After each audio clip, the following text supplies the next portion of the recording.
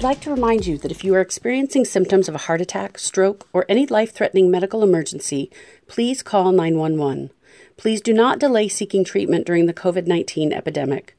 Most Providence emergency rooms are open, and CDC-required safety measures are being taken to protect patients and hospital staff. If you are unsure of your symptoms, please use our telehealth services and speak with a healthcare professional that can better assess your symptoms and provide direction on the best course of action. Please do not let the worry of COVID-19 cause delay in seeking out treatment if you are experiencing a heart attack or stroke. Every minute treatment is delayed can be fatal. Thank you. Thank you for tuning into the Future of Health on Dash Radio during this coronavirus pandemic. We're lucky to have many experts around our COVID-19 topic and many guest hosts. Remember to visit coronavirus.providence.org for more information. Hello, and welcome to our broadcast. I'm Angela Meredith, Chief of Staff for Population Health. And as a reminder, the information provided during this event is for informational purposes only. If you have medical questions, please reach out to your primary care or healthcare professional. Let's begin. Joining me today during this live event is my boss, my mentor, my hero, Dr. Rhonda Meadows, President of Population Health at Providence. Good morning, Rhonda. Good morning, and it's always a pleasure to work with you. Let's start out by, could you tell us about your role at Providence and the responsibilities you hold as President of Population Health? Sure. I am President of Population Health at Providence. It's a 7-state health system extending from Alaska all the way down to Texas. Within our work as population health leaders is a responsibility to quite simply know our populations, both our patient populations and the people in our community, as well as do the work of improving their health outcomes. So we try to make sure that our work lives up to the promise that we pledged to, which is to know me, care for me, and ease my way, and make sure that we address that, particularly for people who are vulnerable. And I'm honored to be your partner in that work. Rhonda, why is the COVID surge happening now? So the coronavirus has been with us for quite some time now. It's just at least since February, March for some of us on the West Coast. But we think that the case counts have increased as the virus has spread from state to state, community to community, as people have gotten a little bit lax in mask wearing or not worn them at all and are socializing more, the virus has an opportunity to spread.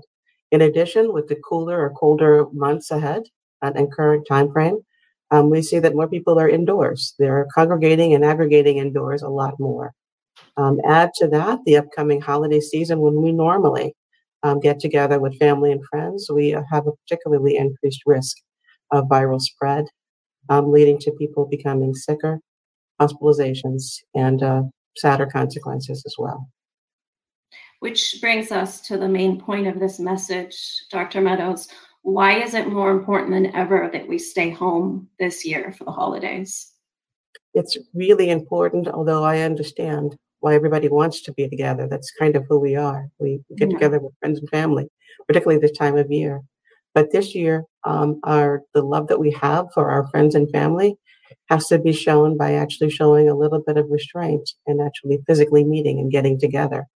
We know that when we had people get together or congregate around the election time period, that we are now living with the surge in COVID cases that resulted from everybody getting together. During the holiday time, for Thanksgiving in particular, we want to make sure that we are not doing the same and causing more cases, more people to become ill, requiring hospitalizations and suffering consequences. We would see that impact by December. So we're asking people to not to travel, to limit their family gathering in person to those who are in their nuclear family or in their households, and then to link either telephonically or through Zoom or digital with relatives and friends all over the place. That way we stay connected, but we stay healthier and safer. Yeah, there are still ways that we can connect and make the holidays really special this year. What are you doing for the holidays, Dr. Meadows? So, Angela, I have a large extended family that crosses multiple states. Yeah. And one thing that we have learned to do really, really well during the pandemic is to connect on Zoom and all different kinds of streaming devices and connections and telephones. But what we're going to do is challenge ourselves not only to keep ourselves connected during the Thanksgiving day itself, but the day before, cook together. So those of you who know me know that cooking is not my strong suit. So it'll be a little bit fun and challenging. In the recent past, we've tried to cook cakes together, red velvet cake. I do have to remind my sisters, however, that photoshopping their outcome is not a way to win the challenge. Yeah. We're trying some of our old family traditions of cooking, and we're trying some new things. But it's our way to connect and talk, and that's our way to actually bring younger generations into the mix too. Sometimes they cook better than us. You talked to your team about reaching up, reaching out, reaching within. Can you share that with the listeners today as well? I can. When I talk to my friends and family, we talk about reaching to embrace those we are lucky enough to have in our household, literally the nuclear family, reaching to embrace them as much as we can and celebrating the ability to do that. But we also want to reach out to our family, friends, and relatives, particularly our older relatives who may be living alone, to our friends who may be a little bit more isolated. So that's our reach out effort. We also want to reach up. And sometimes when we are faced with a challenge or not so pleasant circumstances, sometimes it's better if we not just focus on our own discomfort and disappointments, but focus on helping someone else. So the reach up is to volunteer to talk to people in isolated circumstances or in seclusion. That means people that you may not know, but are in nursing homes, assisted living facilities, community homes. This also means volunteering virtually to talk with people in all kinds of situations, and maybe being available for support online to help people as well. That's a great idea. And then the final one is reaching within. Reaching within means you may not have everybody in your house for Thanksgiving and for the holidays, but you have yourself and actually do things for your own well-being and spiritual health. Maybe you enjoy some quiet time. Maybe take care of yourself a little bit better than you normally would. Maybe switch out of those sweats for a few minutes. You don't have to dress up, but you can dress festive. So doing those things. And then lastly, I say reaching back. When I say reaching back, I mean actually make sure that you remember those family members who can't be with you, those that have passed this year. It also means reaching back to old ways of doing things and having fun, including sharing pictures.